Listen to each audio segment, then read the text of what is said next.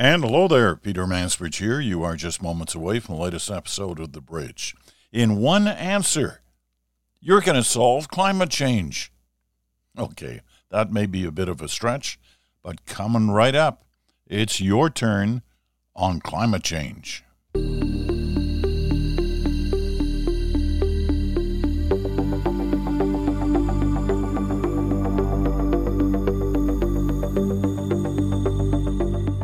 And hello there, Peter Mansbridge here in Stratford, Ontario.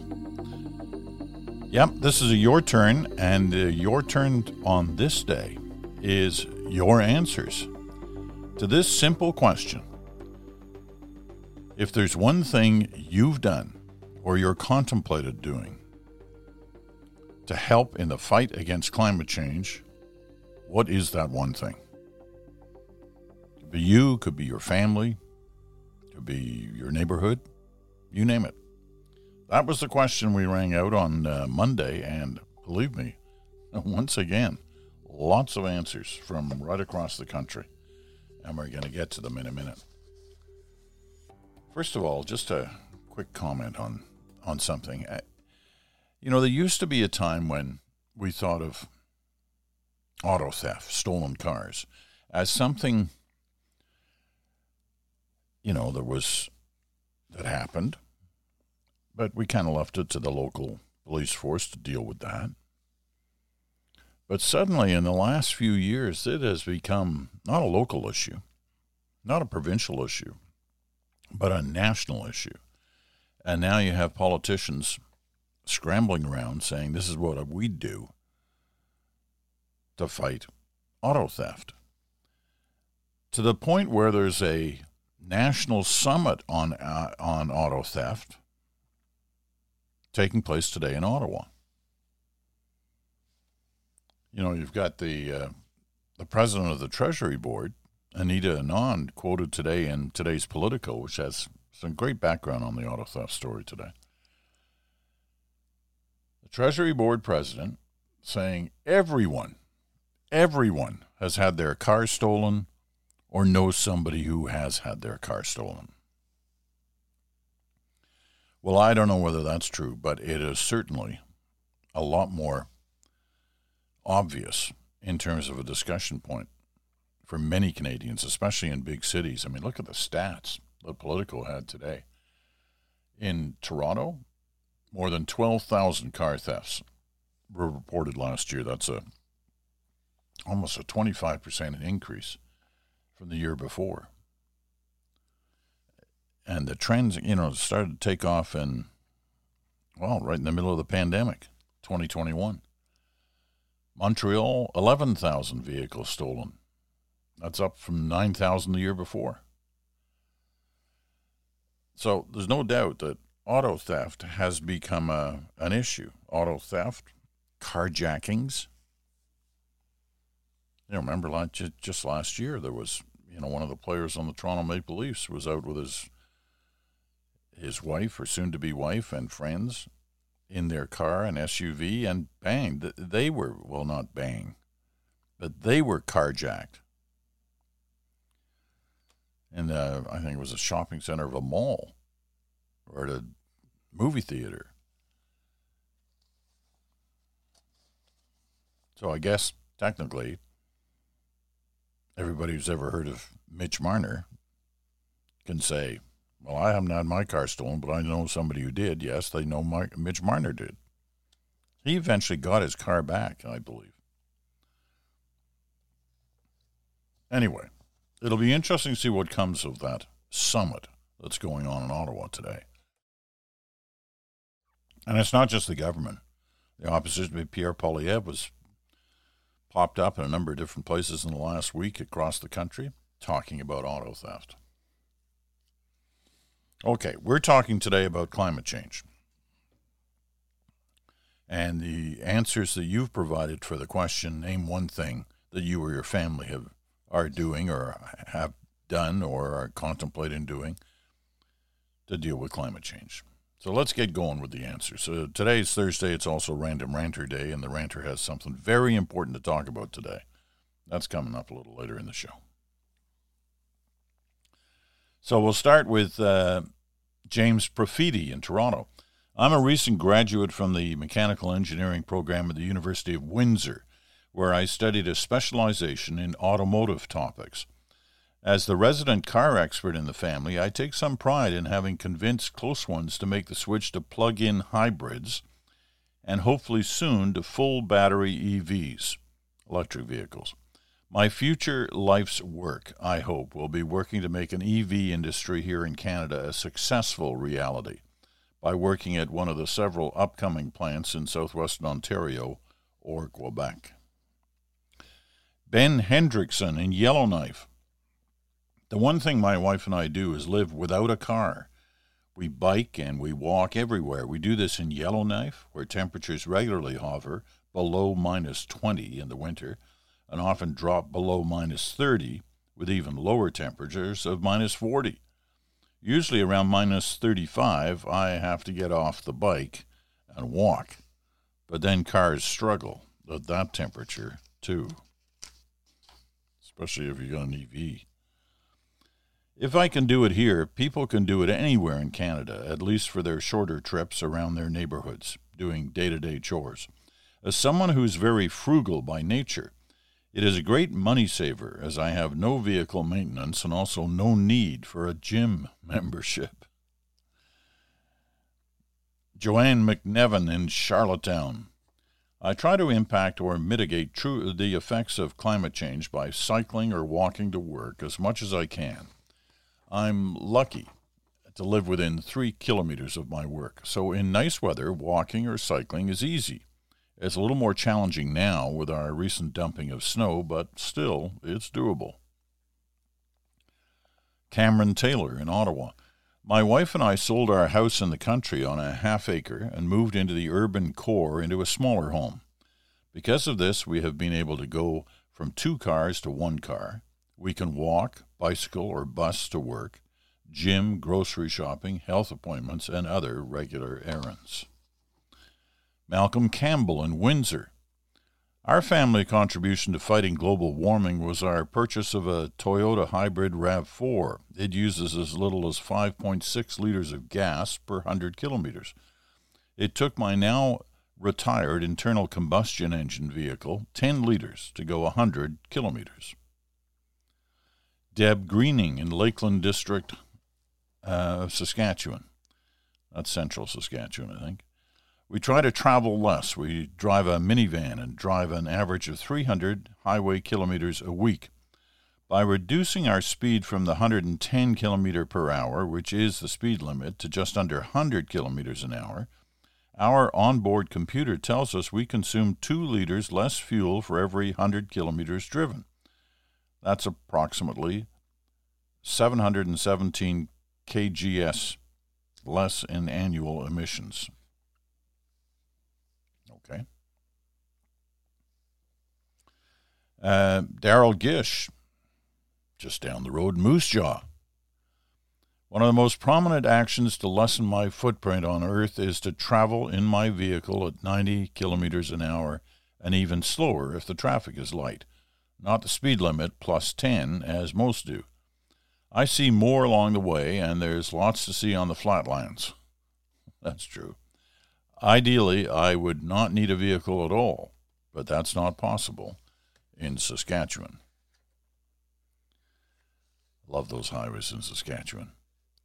And I don't know whether it still happens, but when I lived there in the 70s, on the single-lane highways, you know, you come up behind somebody who's going slower than you are, and they kind of pull over right onto the well-paved shoulders.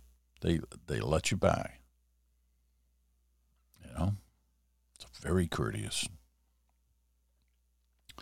Rachel Evans, writing from Puerto Escondido, Mexico, but she lives in Alliston, Ontario.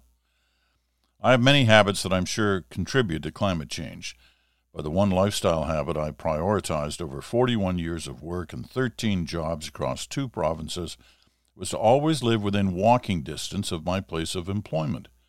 Subsequently, the idea of driving to work remained quite foreign to my children. Neither is reliant on a vehicle, and both opt for public transit. cycling, or walking to work. I live in a town where many families have as many cars as there are family members, and I recognize that being able to walk to work is a luxury, but it is one that I prioritized. Michael Pash in Victoria. The biggest impact individuals can have on climate change is to make some simple changes to daily routines. If enough people are doing little things and making smarter choices, it will all add up. In my own case, I try not to drive at all 1 day a week. On the other days, I plan my routes to accommodate my errands in the most efficient way possible. All it's taken is a bit of thoughtful planning, and as a bonus, it saves gas. Food was a big topic, too, in the letters that you wrote, starting with Luke Jenkins in Victoria. The one thing I do to help combat climate change is not eating beef or pork. The burps from the number of farm animals we have on the planet make up a surprisingly large portion of greenhouse gas emissions, particularly methane. I've seen numbers between 10% to as high as 30% of global emissions are due to animal agriculture. I know some of you are laughing at this, but it's true. It is true. You can say you did some quick research and found this from the University of California, in Davis, California. That's what you could say. And you should say that, because cattle are the number one agricultural source of greenhouse gases worldwide, according to that study. Each year, a single cow will belch about 220 pounds of methane. Scientists at the university are looking for ways to make cows more sustainable and less gassy. One way to do that is to make their high-fiber diet easier to digest, so scientists often turn to feed supplements for this purpose. It sounds simple, but finding an affordable and nutritious additive has proved difficult. I bet you didn't know that. I didn't know that.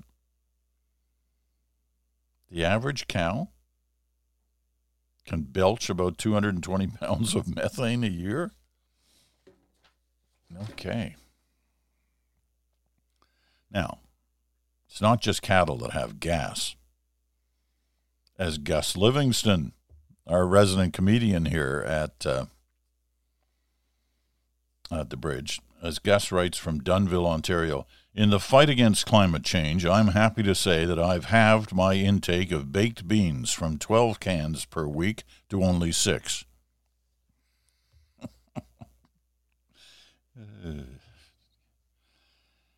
Aaron Lazar in Toronto, the most significant modification in my lifestyle for climate change was moving to a vegan lifestyle, or vegan. 12 years ago, I changed to a vegan diet, as did my wife and our 2 daughters. On average, vegan diets result in 75% less climate heating emissions, water pollution, and land use than diets in which more than 100 grams of meat a day are eaten. Vegan diets also cut the destruction of wildlife by 66% and water use by 54%. A plant-based diet has provided the personal added benefit of overall good health, better sleep, and our daughters see all life as being of value without distinction. We do not judge others for their choices. We simply follow what fits our lifestyle, which begins with empathy. Donna Lockhart in Ennismore, Ontario. That's just north of Peterborough, I think. Our family decided to reduce our meat intake. We started out by changing one meal per week to something plant-based. Chili, lentils, beans, or pasta, or vegetable stir-fry, or omelet. Each week we added one more plant-based dish to our meals. We're now mostly plant-based and have meat once a week, usually chicken or fish. Not only do we feel healthier, but I lost 50 pounds and have kept it off for 5 years. Changing what we eat helps decrease carbon emissions, improve health, and also is way cheaper than buying meat. Carmen Bowles in Quebec City. In my house, we have always tried hard to minimize the waste we produced. This year, we're focusing on food. We plan our meals much more carefully, only buy what we need, and eat much less meat. Whatever doesn't get eaten goes into the compost. We are not poor. We're eco-friendly. Gordon Shepherd writes from Collingwood. That's in Ontario, Georgian Bay. Our one thing is how we shop for the food we eat. We try to purchase groceries that are produced as close to home as possible. There are local dairies everywhere producing great milk, cheese, and other dairy products. There are local bakeries. We pick up fresh fruit locally when in season and freeze it. No California strawberries in our house. And of course, we have great wine, beer, and spirit producers right here in Ontario. Shipping food thousands and thousands of kilometers has a huge negative impact on our climate. Don Dufour in Ottawa. When grocery shopping, I focus on buying products with minimal packaging, if any at all. Also, for 6 months over the summer and fall, we participate in a community-supported agriculture program where our fruits and veggies come from a local farm, cutting down on the purchase of imported goods. Leo Bourdon in Ottawa. I grow a garden 2 seasons out of the year, and I can grow most vegetables and herbs that I would put in a salad right here in my backyard. It costs pocket change to start it from seeds or small plants, doesn't use a whole lot of my time, and the space needed is negligible. My backyard is smaller than most, yet I have the space to work the land. A few years ago, when I lived in an apartment, I grew a garden on my balcony. Marilyn Wallace from the great sounding community of Fanny Bay in British Columbia. That's on the east coast of Vancouver Island. Every fall, I haul out my ancient canning tools, buy or pick Canadian fruit, and get to work. Most of my jars were also used by my mother or my grandmother, and over 40 years I have filled them about 2,000 times. Last year I was joined by my son, who processed apples he found on wild, abandoned trees for his family. Food waste is reduced, and except for the tiny lids, there's no need for aluminum, fancy packaging, long-distance transport, or complicated recycling. The jars simply go into the dishwasher. My small gift for the planet.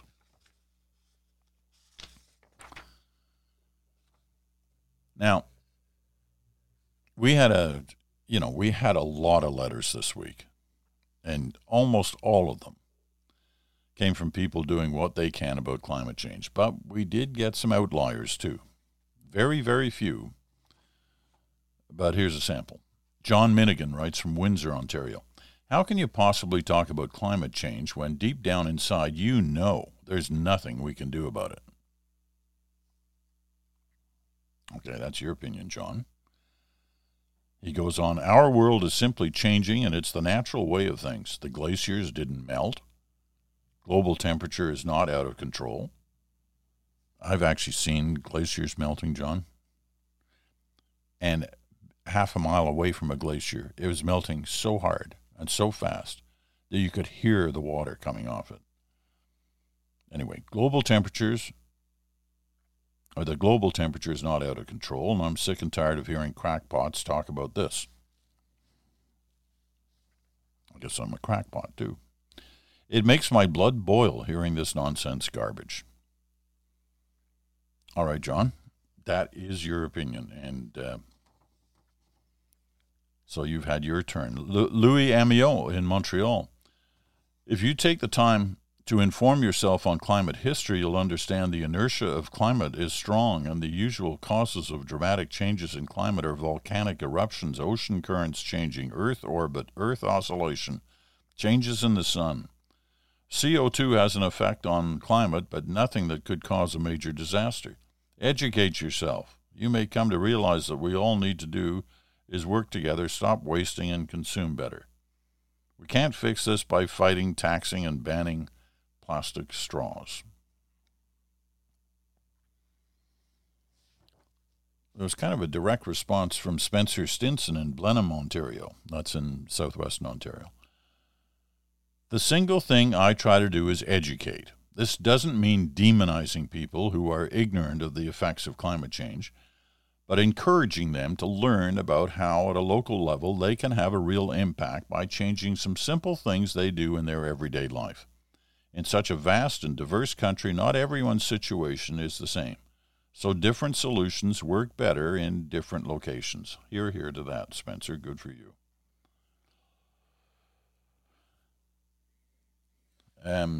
You know what? I've got a lot more answers here. But let's take a quick break, because we're kind of at the halfway mark in your answers. Let's take a quick break, and then we'll be back with much more right here on Your Turn, the Thursday episode of The Bridge. Back after this.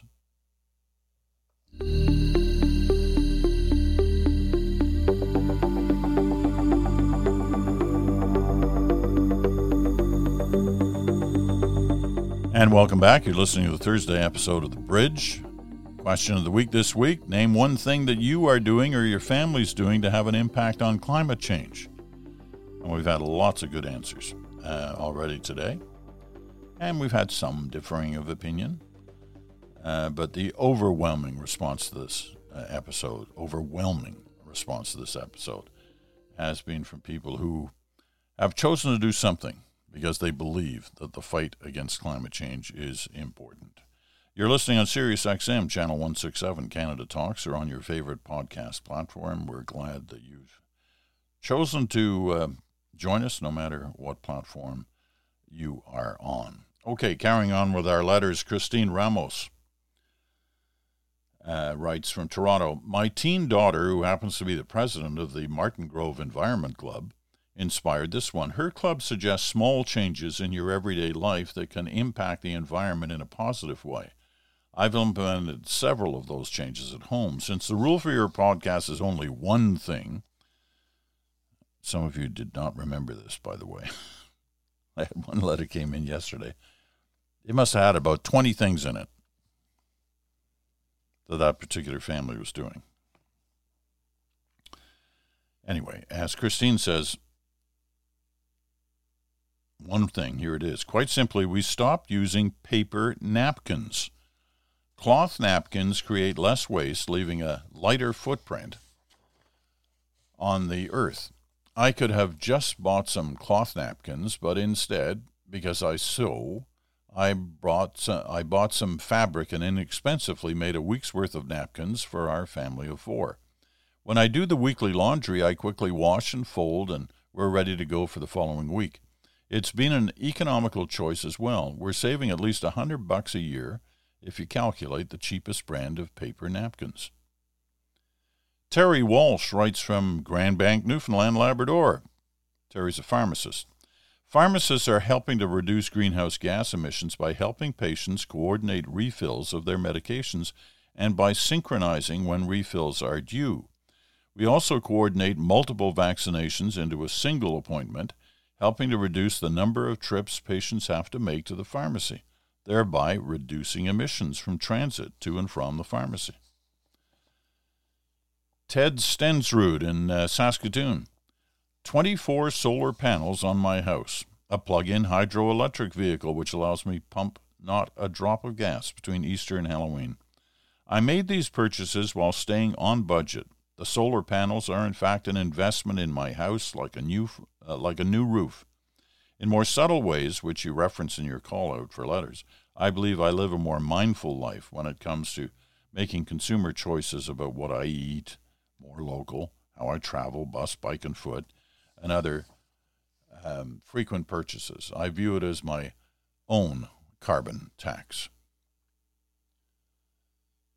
Derek Dillabo from Ottawa. My main responsibility for affecting climate change is to vote.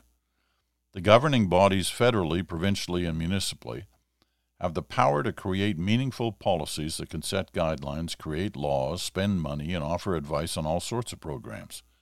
I urge anyone to study the policies being offered, hear the debates, read and listen to the experts who have studied and worked in the fields, and decide your vote based on the science and consensus available that the party politician is offering.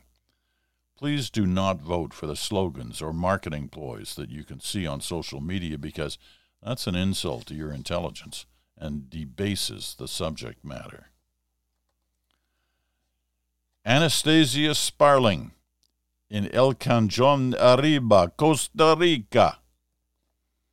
I try to be creative and reuse and repurpose as much as possible. Rarely do I buy anything new. Lorne Meschiznik in Drake, Saskatchewan. It's about 125 clicks east of Saskatoon. And I got to tell you, this one hurts me to read. I've basically quit golfing because golf is a very carbon-intensive sport. The water, herbicides, fungicides, pesticides, and fertilizers used to keep courses maintained is obscene. Also, the burning of fossil fuels to travel to golf courses is an issue. I do go for the odd round on our local course. It has sand greens and no irrigation. I'd never heard of sand greens, but maybe you have. I have.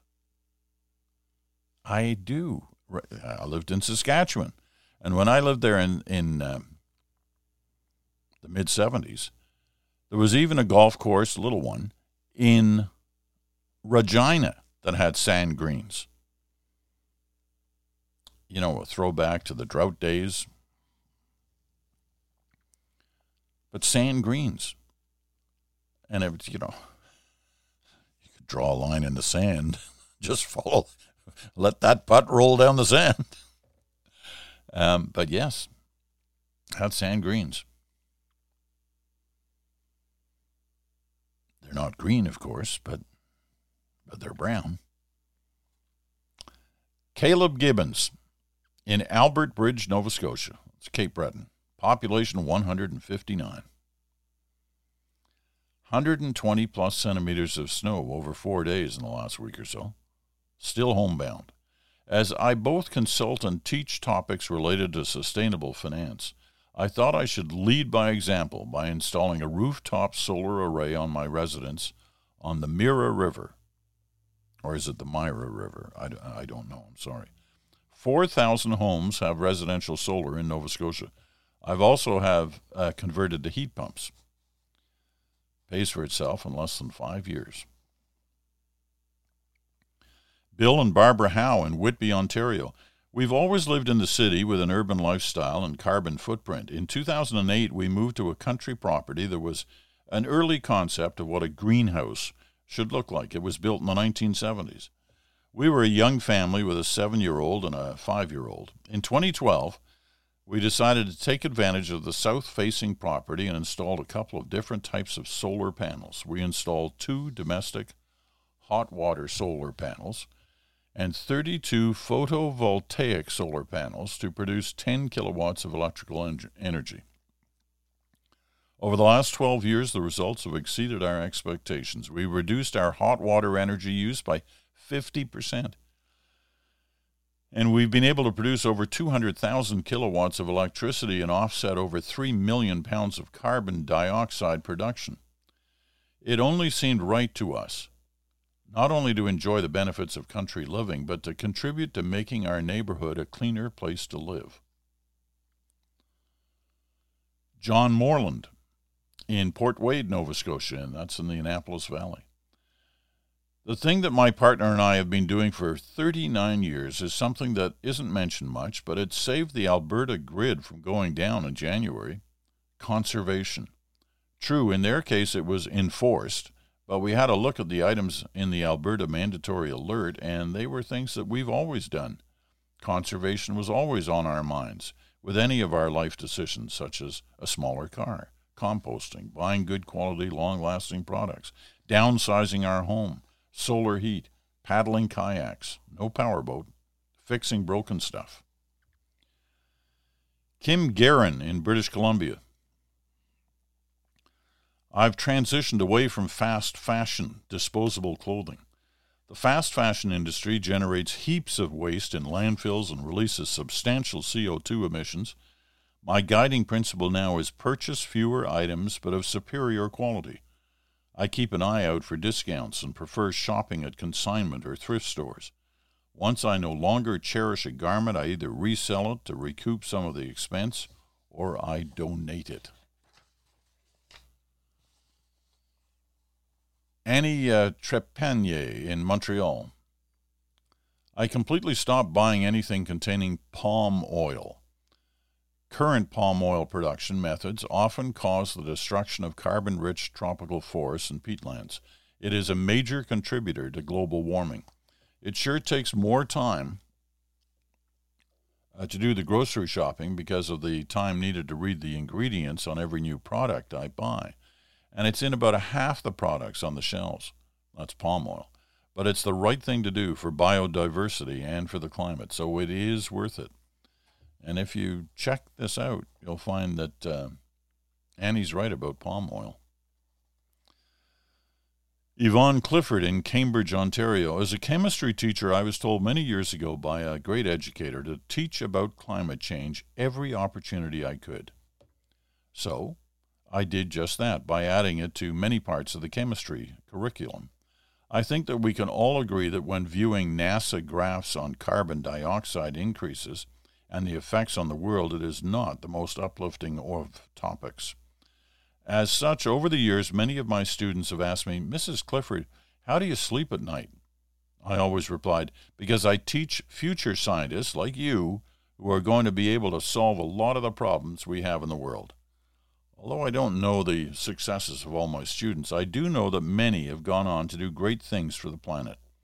Now that I'm retired from teaching high school chemistry, I've been given the great privilege to teach future chemistry teachers in the Bachelor of Education program at Brock University. And guess what I encourage those teachers to do in their classrooms?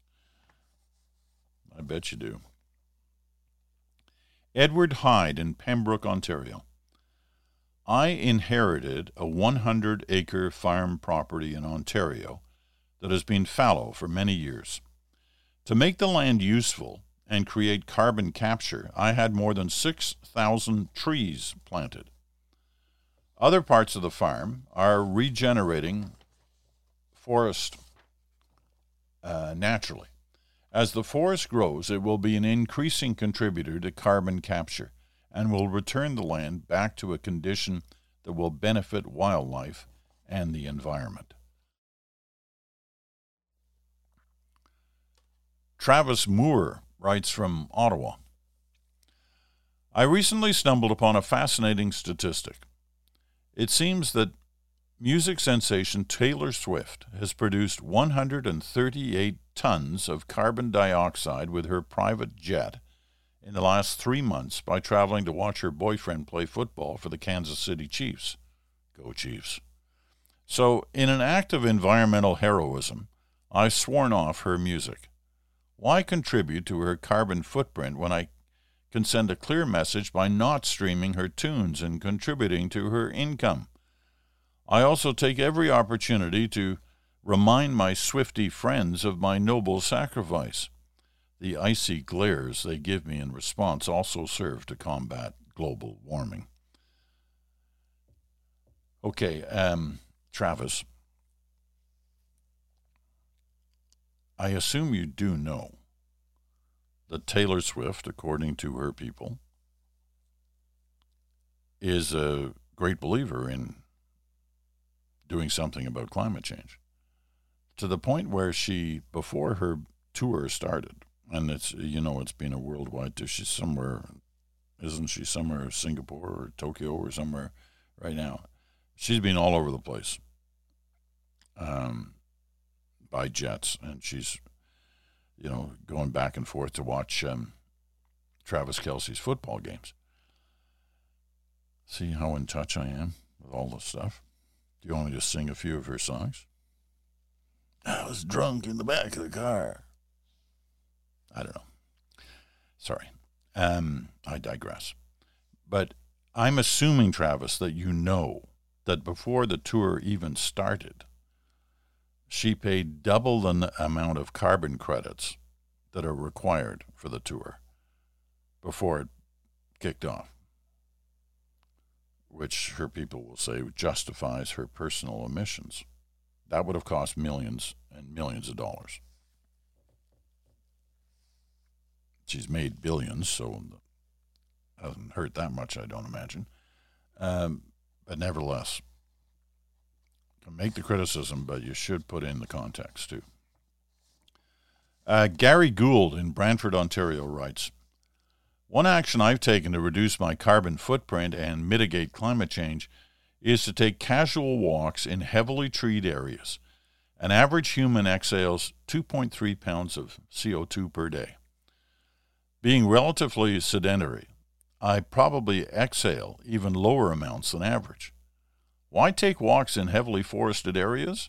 A single mature tree absorbs 48 pounds of CO2 per year. So after a simple 20 walks in a year, I become carbon neutral.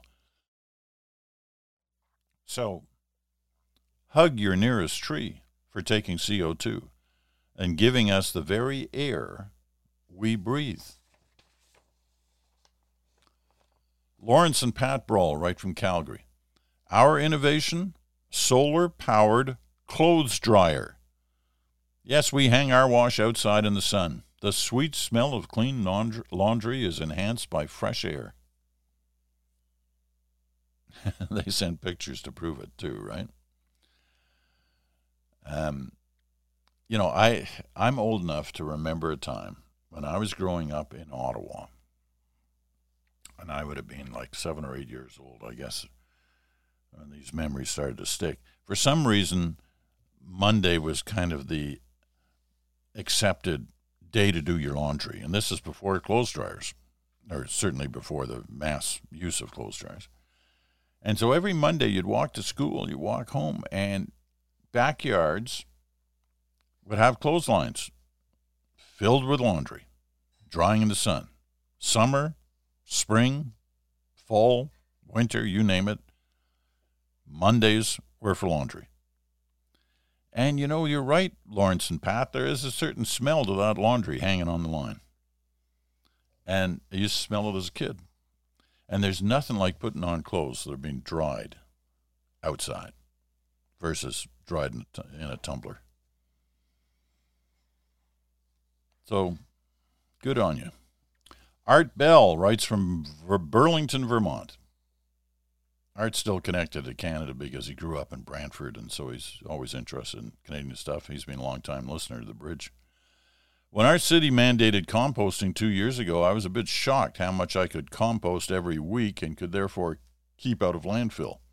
And the compost is used as an energy source.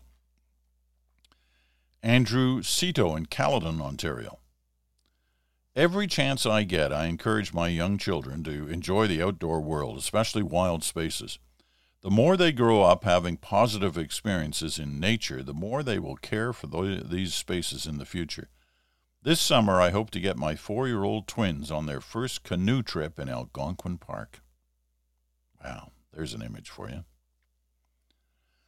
Okay, here's the last letter this week in the competition to determine which letter. It's not the best letter. It's sort of the letter that I kind of impressed me most. Anyway, here's the last letter of all those that have come in this week that got picked to go on the show today. Anne Eaton in Cambridge, Ontario writes, the most impactful thing that I'm able to do for climate change is to instill a love of the outdoors, nature, and our planet in my young son.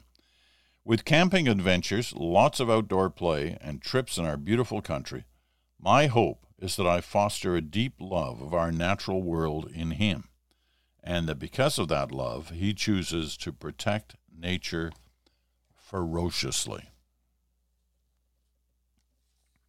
Great letters once again. I'm going to have to think about this decision of which one's going to get a signed copy of one of my books. And the best time to think about this is while I'm also listening to, you guessed it, the Random Ranter. Now, remember the Ranter? I mention this every once in a while, especially for new listeners. The Random Ranter lives somewhere on the prairies. Okay? We used to say somewhere in Western Canada, but it's pretty clear that he lives on the prairies. So, to me, the prairies, they kind of start in the very extreme edges of northwestern Ontario. They go across Manitoba. They go across Saskatchewan. And they go across to the foothills of the Rockies in Alberta. So he lives somewhere there. All right? We've never identified the Random Ranter. He's anonymous. He gets the protection of anonymity on this program. He's the only one who does. And I've kind of given it to him to add to the mystique of the Random Ranter. But as I've said often, he's just a guy, just an ordinary guy. Has an ordinary job, works really hard, works a long week, but he thinks about stuff all the time. And he has his rants. He doesn't work for any political party. He's not a member of any political party. He's just a guy. And this week, he's going to rant on. So let's see what in fact the Random Ranter has picked for this week.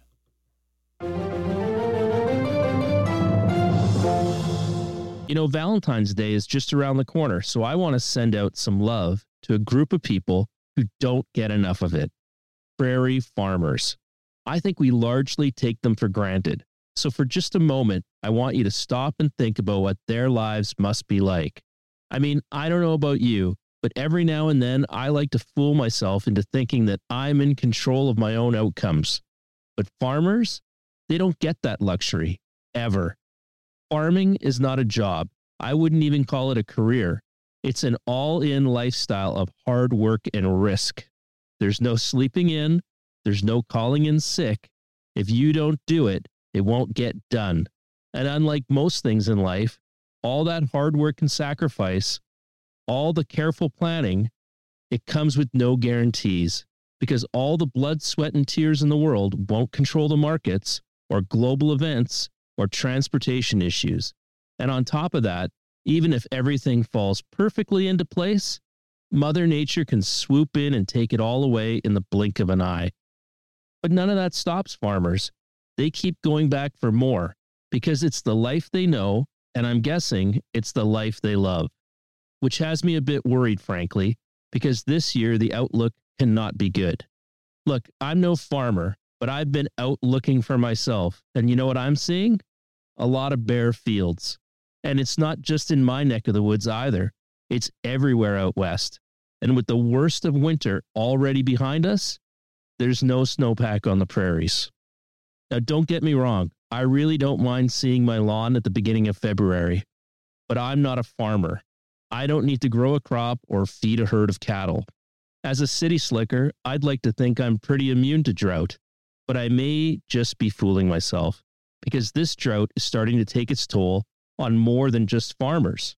Water shortages are hitting communities across the prairies, and it's going to affect everything from watering your lawn to the oil and gas industry.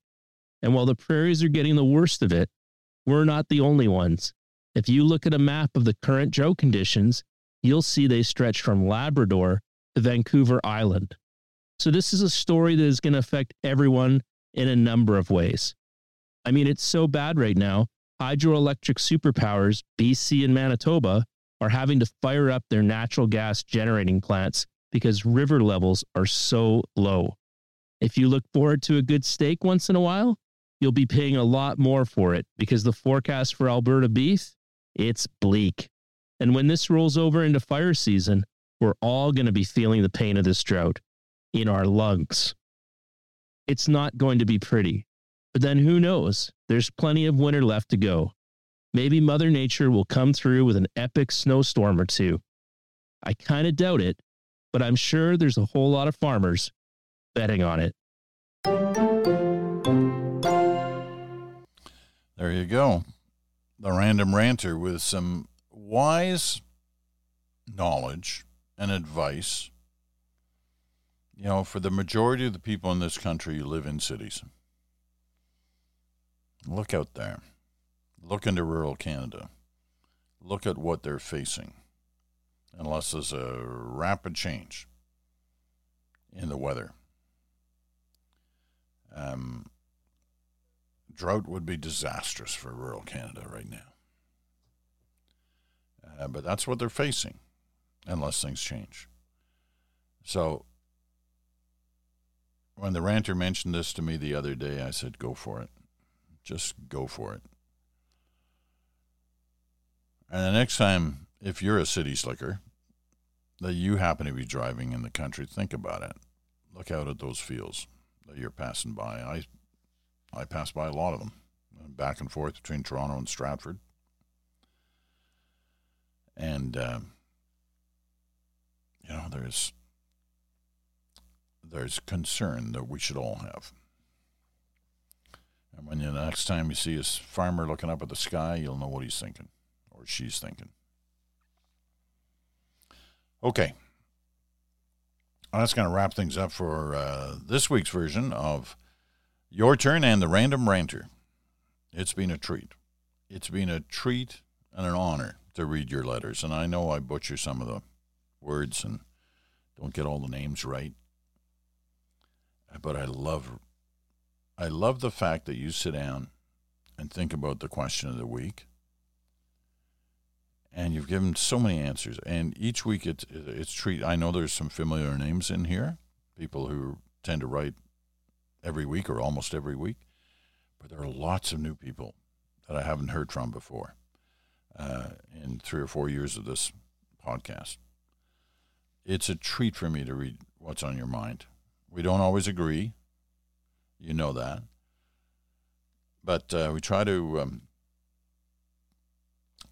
give a variety of regions. We like to be diverse geographically and otherwise in the selection we pick. I'd say I'm guessing here, probably somewhere around 30-40% of the letters that come in end up on the air. They're all read, though, so I want you to know that. But it's a space and time requirement, obviously. Oh, I guess I got to tell you who the winner is, right? I do. Here's your winner. And there were at least a half a dozen that we kind of sectioned off here to think, this is a possible winner. I just want to read them one more time. And so here's the one that I've chosen for this week. It comes from Pembroke, Ontario. It comes from Edward Hyde, who said, I inherited a 100-acre farm property in Ontario that has been fallow for many years. To make the land useful and create carbon capture, I had more than 6,000 trees planted. Other parts of the farm are regenerating forests naturally.